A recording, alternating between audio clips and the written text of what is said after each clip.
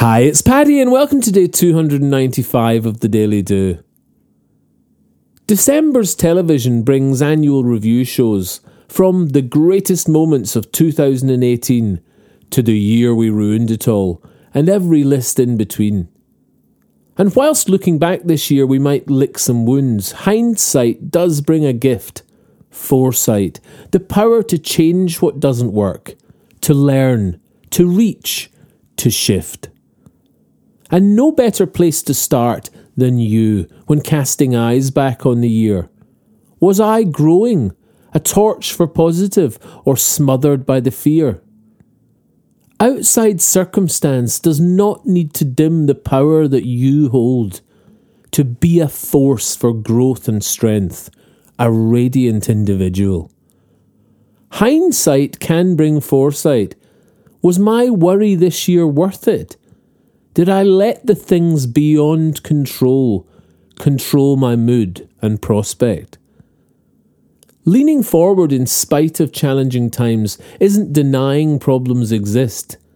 It's knowing that the other option is to allow them to persist. Your individual power is to shine for what you choose. Social shifts are formed of waves, and in some small way, that's you. If the atmosphere of this year's news is dulling purpose and your drive, remember you're an individual that is allowed to thrive. Thrive despite the climate, how the news can make you feel. Don't allow the shadows to block out what's truly real. And what's real for you is action, forward motion or retreat. Lean into stormy weather and break through to calmer sea. You, just you, are not helped by gloom and doom dismay. Your part in looking back this year is to help you find your way. Your way to change what isn't working, to adjust the stuff that does. The greatest gift that you can give is your happy best to us.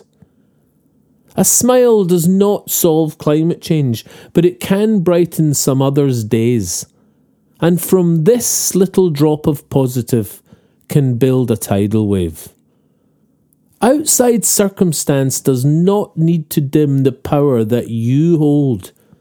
To be a force for growth and strength, a radiant individual.